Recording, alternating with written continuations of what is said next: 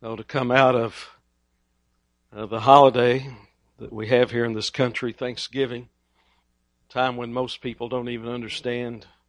Last week I read some of the proclamations from Washington and Lincoln, and at least in those proclamations we're giving thanks to God, and we're calling for a time for the people of the nation to give thanks to Him for His mercies, for His love, for all of His benefits. I think both of them said. And so today, our focus is going to be on the glory of God. And it was as we look to Him. And we're going to read in Ephesians 1, verses 3 through 14. And Kenny, this is in the Greek, all one sentence. It's all one sentence. It's in the Greek, 202 words. And it's as if the Apostle Paul gets talking about his Lord and giving praise to his Lord, and he can't contain himself, and he can't stop, and he keeps running on and on and on. And I love it when the Apostle Paul does that, don't you? So let's read verse 3 through 14. And as I do read this, and since I've already told you what the focus of this sermon is going to be, pay attention to a couple of the phrases that we're going to come through. One is going to be in verse 6, to the praise of the glory of His grace. And then we get down a little bit farther into 12 and 14, to the praise of His glory. And child of God, we're involved in this. And that's what we're going to be talking about today.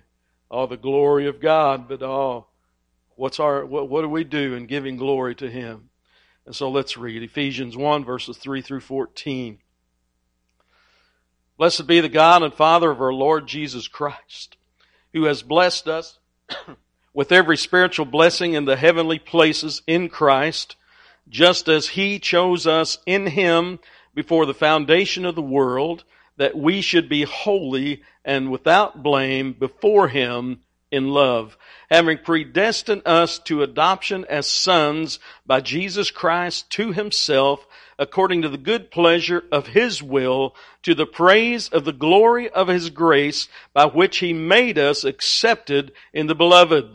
In Him we have redemption through His blood, the forgiveness of sins, according to the riches of His grace, which He made to abound toward us in all wisdom and prudence, having made known to us the mystery of His will, according to the good pleasure which He purposed in Himself, that in the dispensation of the fullness of the times He might gather together in one all things in Christ, both which are in heaven and which are on earth in Him.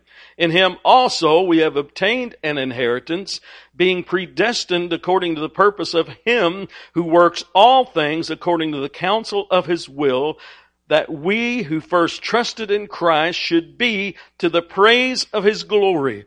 In Him you also trusted after you heard the word of truth, the gospel of your salvation, in whom also, having believed, you were sealed with the Holy Spirit of promise, who is the guarantee of our inheritance until the redemption of the purchased possession, to the praise of His glory. Let's pray. Heavenly Father, we just come before you and just say, Lord, we give thanks for your great love. We've talked about it already. And Lord, you are the great God, worthy to be praised. And so now, Lord, open our eyes that we might see. What we know not, teach us. What we have not, give us. And who we are not, make us. For Christ's sake and in His name I pray. Amen. So, perhaps from time to time, there's just questions that we need to ask ourselves. Kenny asked about the love of God. Well, to the born-again believer, I would ask this question. Why were we chosen before the foundation of the world? Why? Why did God adopt us into His family by Jesus Christ? Why? Why would God make known to us the mystery of His will? I believe the answer would be, and you know what the focus is going to be, and I pointed out in particular three phrases there. I believe the answer would be so that we might be and live to the praise of the glory of His grace. That we might be and live to the praise of His glory. That's why we're here. So turn to Isaiah for just a moment.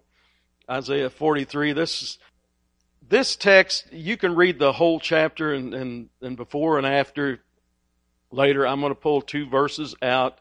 And we know that this text deals with God's Old Testament people, Israel. Now, I believe that we can apply this text to us today, to the people of God today, the born-again believers, those who follow Christ as Savior and Lord. And you're going to see in these 2 verses what I'm talking about. So the first verse, Isaiah 43, verse 1, "But now, thus saith the Lord, who created you, O Jacob, and He who formed you, O Israel, fear not, for I have redeemed you. I have called you by your name. You are mine." Now, can I say that to born-again believers today? Yes. I mean, He's created us. We are not our own. We're the sheep of His pasture. He has created us. He has formed us. He has redeemed us. And He has called us by our name. You know, and I've heard it said, and I don't know, that Jesus, when He was standing there before Lazarus' tomb, remember He called him by name. And I've heard people say if He hadn't have done that, what would have happened? They said that everyone there would have come forth. The whole cemetery, or the whole whatever you called it back then, would have been empty. They would have all come, but Jesus specifically called him by name. And child of God, born-again believer, one day He called you by name. He called you by name into His glory and grace by His great love through Jesus Christ. Amen? Amen. Now let's go to verse 7. I'm going to drop down to verse 7 again. You can go and you can read all this later. Maybe someday we will preach a sermon or a series from this. But today we're just focusing on the glory of God. Verse 7. "Everyone who is called by my name, who I have created for my glory." Why were we created? What did God say? For my glory. I have formed him. Yes, I have made him. What an amazing text. I think that makes it very clear why the children of God are on the face of this planet. Why we were created. Whom I have created for my glory. He created us for His glory. God's great aim in creating and governing the world is that He be glorified. I created you for my glory. I formed you. I made you. 2 Thessalonians, first chapter. 2 Thessalonians, first chapter, verses 11 and 12. "Therefore," this is the Apostle Paul, "therefore we also pray always for you that our God would count you worthy of this calling and fulfill all the good pleasure of His goodness and the work of faith with power." And so often I think the ESV or the NASB says work of faith by His power. In verse 12. Why? "That the name of our Lord Jesus Christ may be glorified in you, and you in Him, according to the grace of our God and Lord Jesus Christ." To the praise of His glory, the glory of God. How would we define the glory of God? You know, Kenny asked how we would define the love of God. Well, how would we define the glory of God? How could you do that? I'm going to let John Piper try to do it. Let me quote from what he said. "The glory of God is the beauty and excellence of His manifold perfections. It is an attempt to put into words what God is like in His magnificence and purity. It refers to His infinite and overflowing fullness of all that is good. The term might focus on His different attributes from time to time, like His power and wisdom and mercy and justice, because each one is indeed awesome and beautiful in its magnitude and quality. But in general, God's glory is the perfect harmony of all His attributes into one infinitely beautiful and personal being." When I read that, I was like, that sounds pretty good, doesn't it? God's glory is the perfect harmony of all His attributes into one infinitely beautiful and personal being. Think on this. When God says that He created us for His glory, does that mean that He created us so that He would become more glorious, that His beauty and perfection would somehow be increased by us? No. Don't ever think that. Don't ever think that. Don't ever go there. God was perfectly glorious from before time began. There is no beginning. There'll be no ending. God is the Alpha, the Omega, the beginning, the end. He is everlasting. And we can't increase anything of the attributes of God. He has always existed. He has always been perfect. We sang a song. We didn't do it this morning, but from time to time there's a lyric that says, He is not a God in need of anything we can give by His plan. That's just the way it is. You see, that's it. We can't add anything to God, but we can give Him praise and glory and adoration.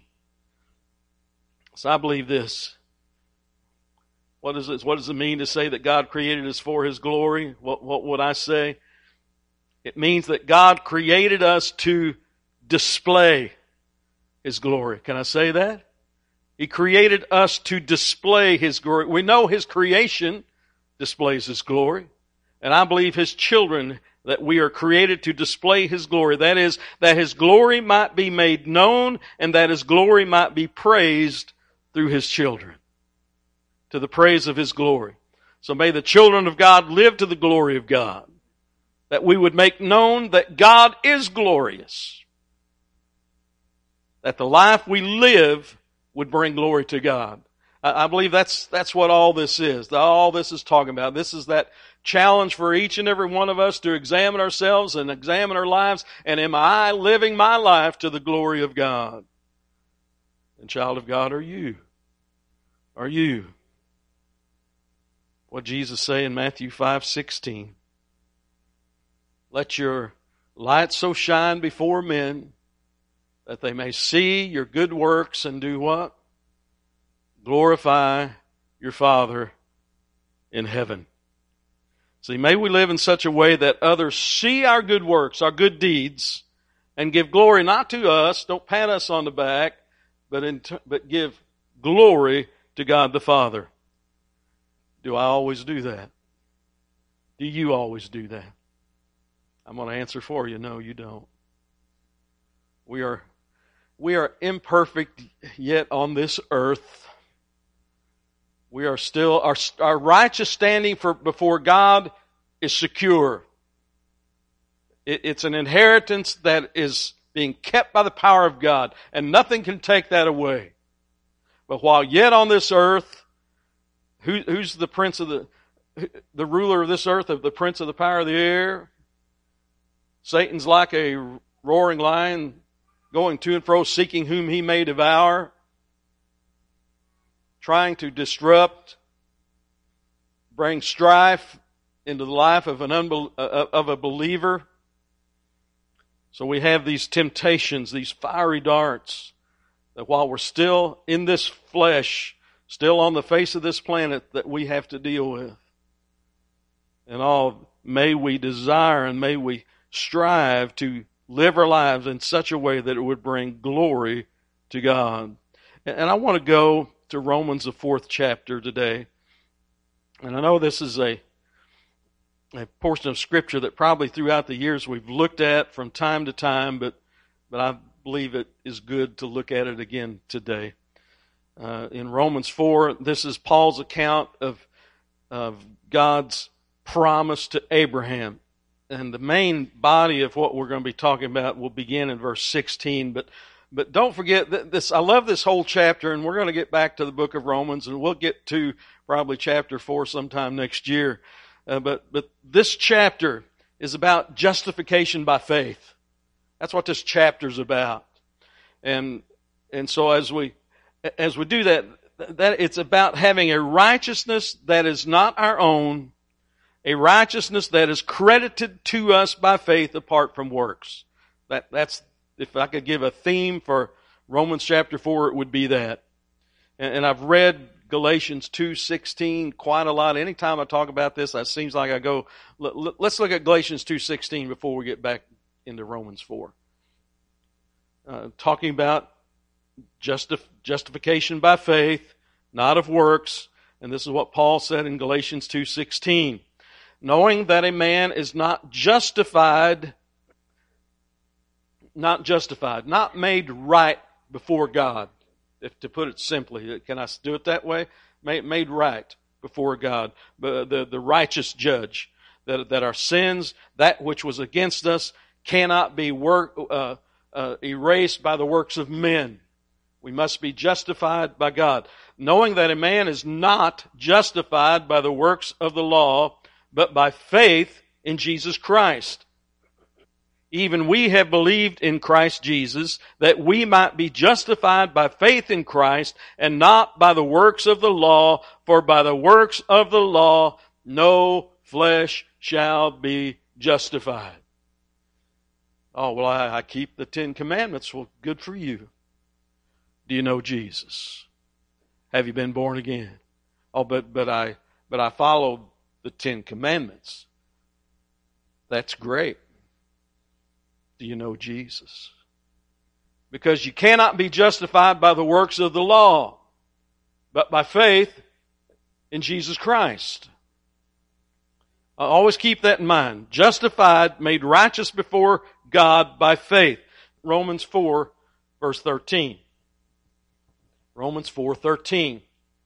For the promise that he would be the heir of the world was not to Abraham or to his seed through the law, but through what? Righteousness of faith. That coming back to everything we just said so far leading up to this. This is all kind of an add-on to talking about the glory of God, I guess, but is it good that we remind ourselves of this? Yes, it is. It's good for me to be reminded. The promise given to Abraham, and in turn to us, given to us, comes through the righteousness of faith. That is, through the righteousness of God credited to our account through faith. Let's read. Begin in verse 16. Therefore, it is of faith that it might be according to grace, so that the promise might be sure to all the seed, not only to those who are of the law, but also of those who are of the faith of Abraham, who is the father of us all. Now, before going further, I want to stop for a moment. I don't want there to be any confusion here.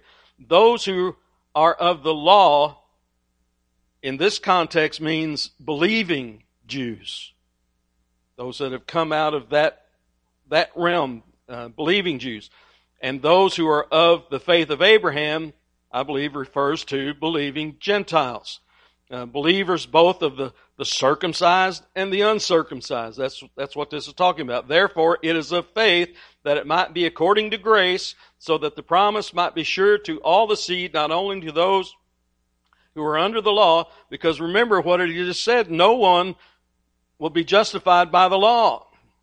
So it can't be talking about those who are only under the law and only living according to the law. This is talking about those believing Jews. Let's go down to verse 17 and 18. As it is written, I have made you a father of many nations in the presence of him whom he believed, God, who gives life to the dead and calls those things which do not exist as though they did, who contrary to hope, in hope believed, so that he became the father of many nations according to what was spoken, so shall your descendants be. Now, I'll get very basic here. What was the promise given to Abraham? Well, that he would be the father of many nations. Well, how can that be? Because they had no kids, and he was getting up into years. Well, the promise would be that he and Sarah would have a son, an heir through which the Messiah would come. But there seemed to be this real roadblock, right?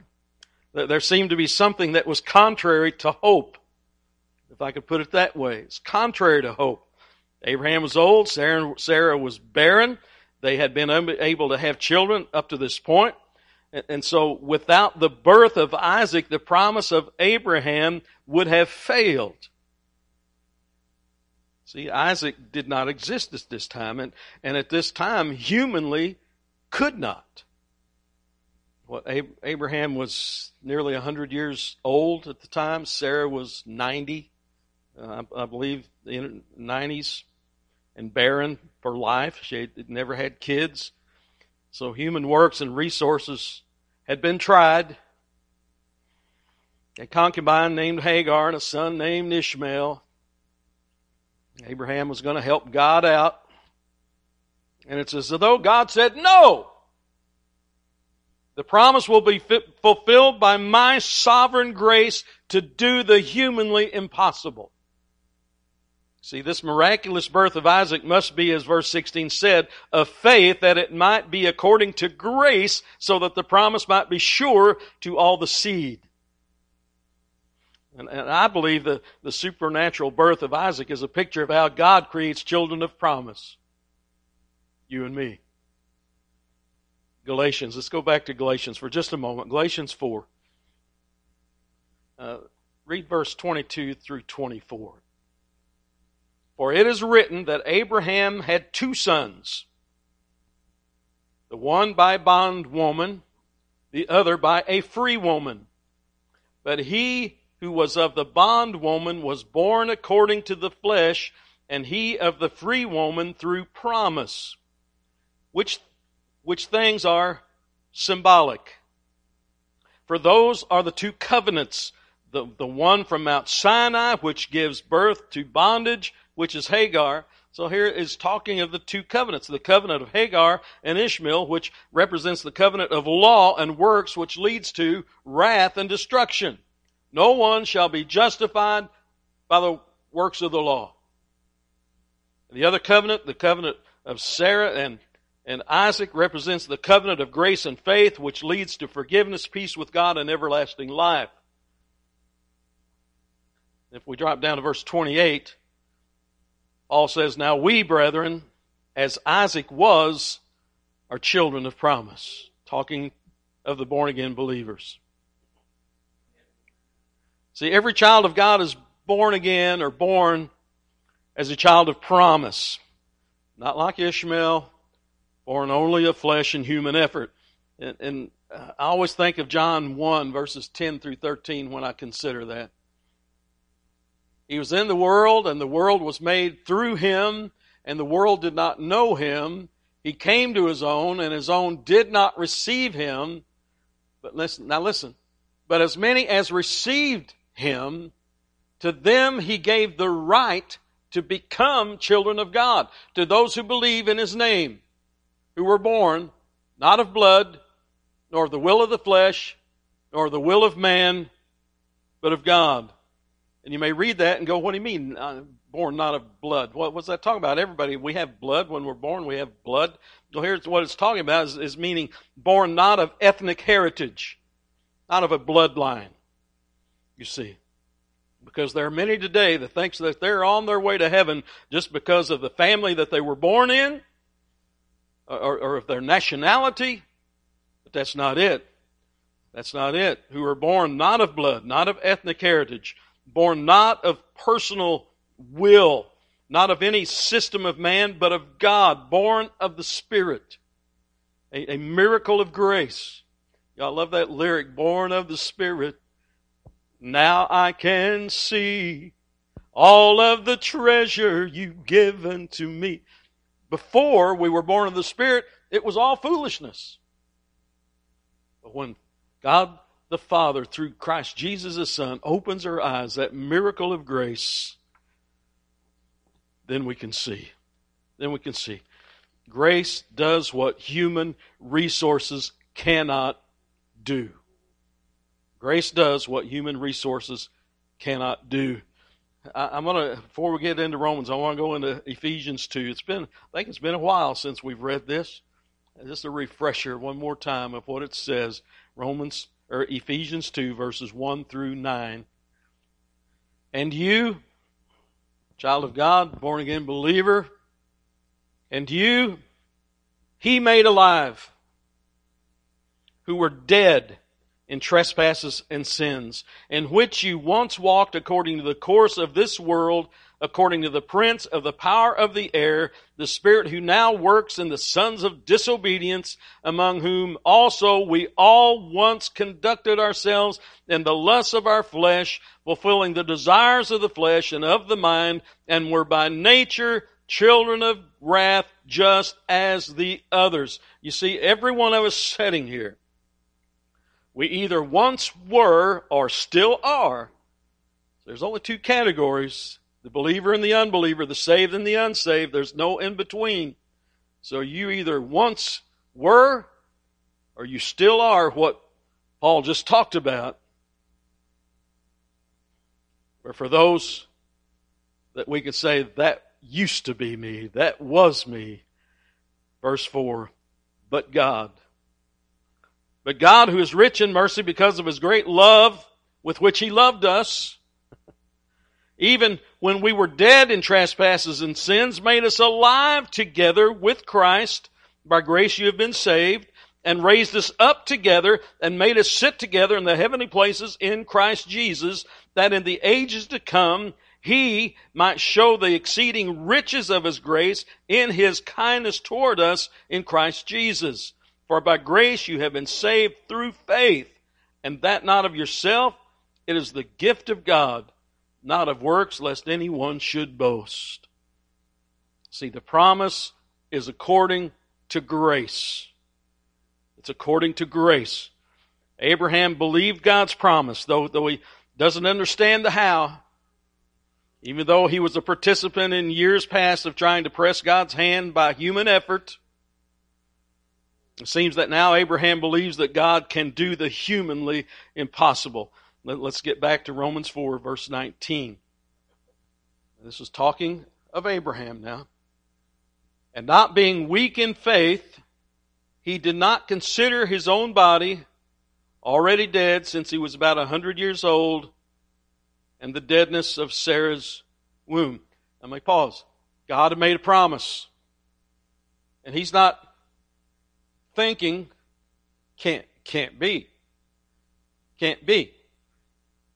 I'm 100 years old. She's old. Her womb is dead by now. She can't give birth to a child. He's not sitting there saying all of this, or at least at this point. But he has heard the promise of God. Abraham believes. Verse 20. He did not waver at the promise of God through unbelief, but was strengthened in faith, giving glory to God, and being fully convinced that what God had promised, God, was able to perform. Amen? Do you believe that? Do you believe that what God has promised in this book, in His Word, He is able to perform? Every word of it. He did not waver at the promise of God through unbelief, but was strengthened in faith, giving glory to God, and being fully convinced that what He had promised He was able to perform. And therefore, it was accounted to him, to Abraham, for righteousness. Why? Because Abraham believed. Now, it was not written for his sake alone that it was imputed to him, that it was given to him, but also for us. Now, does the Word of God speak throughout the years, throughout the generations? Yes, it does. And it speaks to us today if we would but listen. Now, it was not written for his sake alone that it was imputed to him, that righteousness that was given imputed to him, but also for us. It shall be imputed to us who believe in him. What will be imputed to us who believe? The righteousness of God. Because what is all of our righteousnesses? Nothing but filthy rags before the Lord. It shall be imputed to us who believe in him who raised up Jesus our Lord from the dead, who was delivered up because of our offenses and was raised because of our justification. Now, when we sang that song, that my sin upon his shoulder as he was on the cross. Delivered up because of my offenses. Put yourself in the verse. And was raised because of my justification. Abraham believed. He did not waver, but truly believed, and it was accounted to him for righteousness. And yet today, for all who believe, righteousness imputed to us. But also for us, it shall be imputed to us who believe in him who raised up Jesus our Lord from the dead. To all who by grace through faith believe and receive Christ, those who truly call upon the name of the Lord in true repentance, they will be imputed with God's righteousness, granted and given the righteousness of God. And then the eternal question, the most important question on the face of this planet. Do you believe? You've heard you can't be justified by works. You've heard you can't be justified by the law. That it must be according to grace, through faith. And do you believe? Oh yeah, I believe. What do you believe? What do you believe? Is your belief nothing more than the belief of demons who tremble because they know what their end is going to be someday? Or is your belief unto true righteousness and salvation? Romans 10 verses 9 through 13. That if you confess with your mouth the Lord Jesus and believe in your heart that God has raised him from the dead, you will be saved. And I talk about it so often. Saved from what? Saved from the wrath of God that is one day going to come upon all unbelievers, the unsaved, those who are of the law and the law only. For with the heart one believes unto righteousness. There it is again. For with the heart one believes unto righteousness, and with the mouth confession is made unto salvation. For the Scripture says, whoever believes on him will not be put to shame, for there is no distinction between Jew and Greek. So there's no split. There's no this covenant and then there's that covenant. But the wall of separation has been torn down through Jesus Christ upon the cross. There's either the saved or the unsaved, the believer or the unbeliever. For the Scripture says, whoever believes on him will not be put to shame, for there is no distinction between Jew and Greek. For the same Lord over all is rich to all who call upon him, for whoever calls on the name of the Lord shall be saved. My prayer is that some Sunday morning this is going to penetrate the heart and mind of someone who the Lord, perhaps at a moment such as this, would shine light into darkness, and they would have no other recourse but to just cry out, Lord, forgive me. I believe. That's my prayer. Don't you want to see that? Let's read that Romans 4, verse 20 and 21 one more time. Romans 4, 20, 21. He, Abraham, did not waver at the promise of God through unbelief, but was strengthened in faith, giving glory to God and being fully convinced that what he had promised he was able to perform. What brought glory to God? The obedience and the believing of Abraham. And Abraham being strengthened in faith. This is Abraham giving glory to God through his life, through his believing and not wavering. And so then, child of God, how can we bring glory to God? In our lives. Living a life that does not waver at the promises of God. Each and every promise of God, being fully convinced that what God has promised, he is able to perform. That we would never waver. That word translated waver means to vacillate between two opinions. I believe the King James Version says to stagger. Stagger. That we would not flip-flop between faith and doubt. And do we do that? Do I do that? Yes, I do. I'm going to answer for you. You do too. Preacher, you shouldn't be answering for me. Well, I know it's true. And I believe that we must recognize, this is a part that we need to come to grips with and recognize that as a reality when we flip-flop between faith and doubt. That is what I believe Apostle Paul was talking about, the fight of faith. That is fighting that good fight of faith. That is fight between either believing or not believing a promise of God. See, every one of us fights against some sin or multitude of sins every day. And I'm under the belief that all sins come from an unbelief in the promise of God, some promise of God. Worry. Is worry a sin? See, we don't like calling worry a sin because we know we all do it at some time in our life. But it is. Because the Word of God says, do not worry. And so why do we worry? Because we are staggering between faith and doubt. See, whether it's a struggle with pride, anxiety, lust, bitterness, or whatever sin it may be, I believe that it sprouts from a root of unbelief, not trusting a promise of God. Because we can go to and get a verse for every one of those things I just mentioned, where the child of God could go to and find strength in the truth found in God's Word. And so what's the problem that I have from time to time, and I'm going to say that you do too? There are times when we stagger. There are times when we waver. But Abraham came to the point, and hopefully at some time in the midst of that staggering and wavering, we will come to the point of hearing the truth and remembering the truth. And we stop wavering and we believe the promise of God.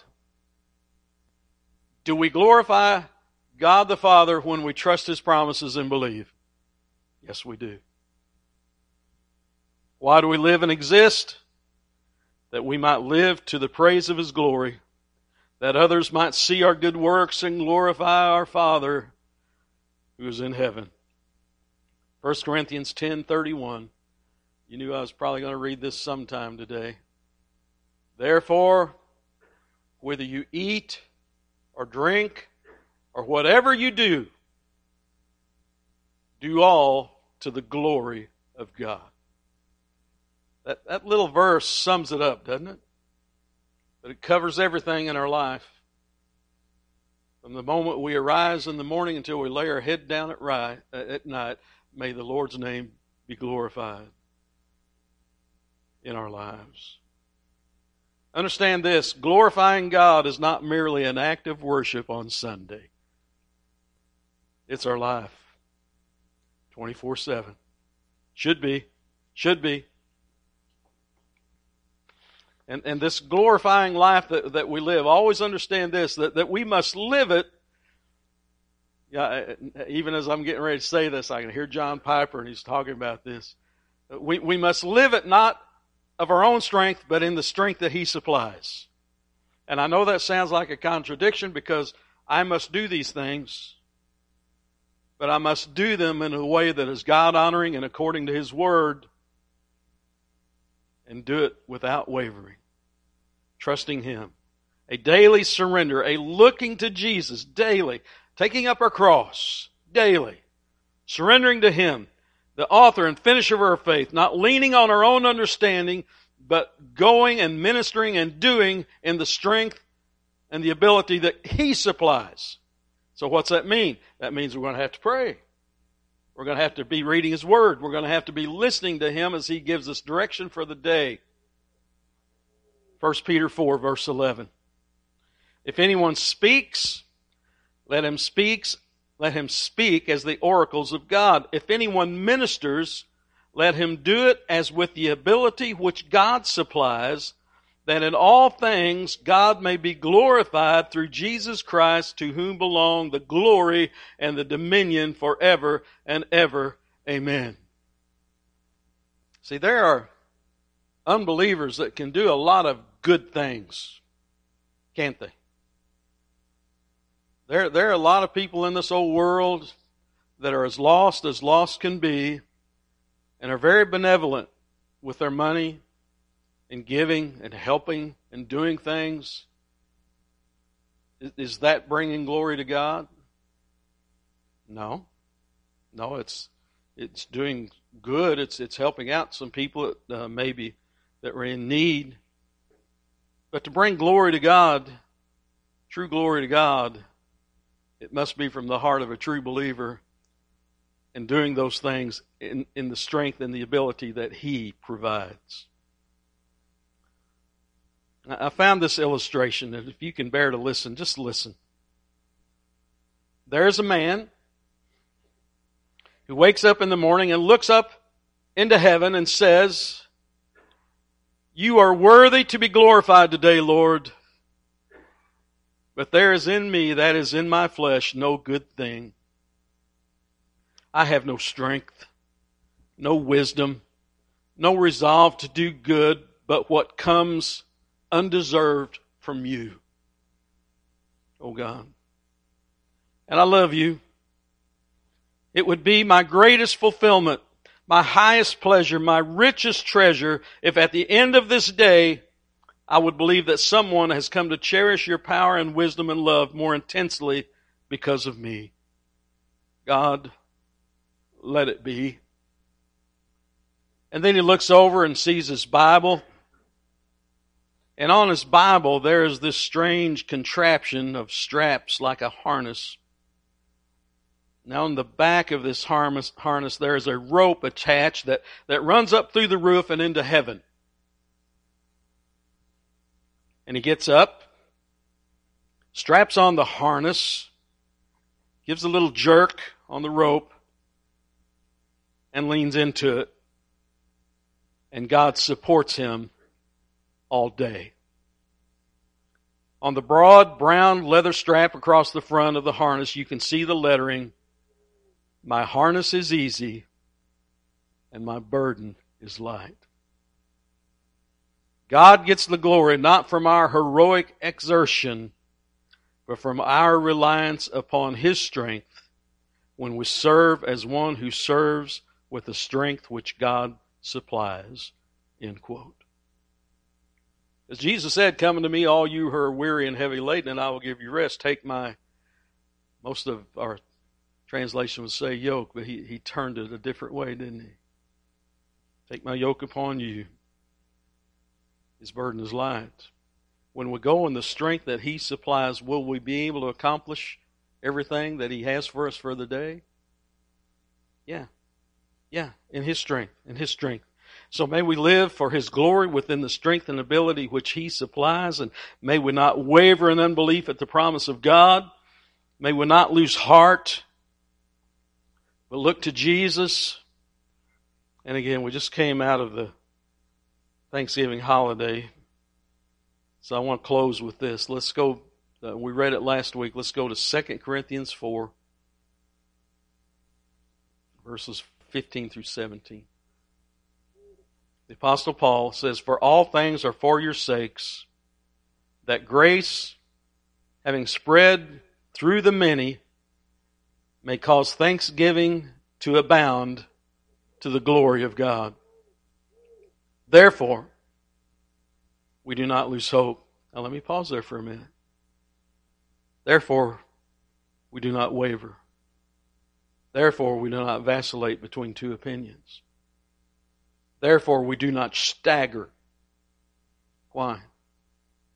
Because we're looking to God and His promises, and we are giving thanksgiving to Him. And that thanksgiving abounds to the glory of God. Therefore, we do not lose hope. Even though our outward man is perishing, and the older I get, I realize that is very true. Even though our outward man is perishing, yet the inward man, the spiritual man, is being renewed day to day. For our light affliction, which is but for a moment, is working for us a far more exceeding and eternal weight of glory. While we do not look at the things which are seen, let me pause there. What's the things that are seen? It's everything. It's everything. It's also the trials, the tribulations, the persecutions, those things that would come into our life. And while we don't look at those things which are seen, but at the things which are not seen, and what's not seen, well, the promises of God, the looking to Christ, whom we have not seen but we love. But the things which are not seen, the spiritual things. For the things that are seen are temporary, but the things which are not seen are eternal. So may we live in light of the present glory of God and hope in the glory that is yet to come. Amen. The glory that awaits us when we're finally there one day, as you talked about, brother, that we're there one day with Him. Then we'll know more, won't we? We'll know more then. It'll all sink in then. We will know Him as we're there in His presence, in His glory. Let's pray. Heavenly Father, we do give thanks for your word, for it is truth. It is sustenance for our very soul. It is food for our souls. Come and partake of the water. Come, take of the bread of life.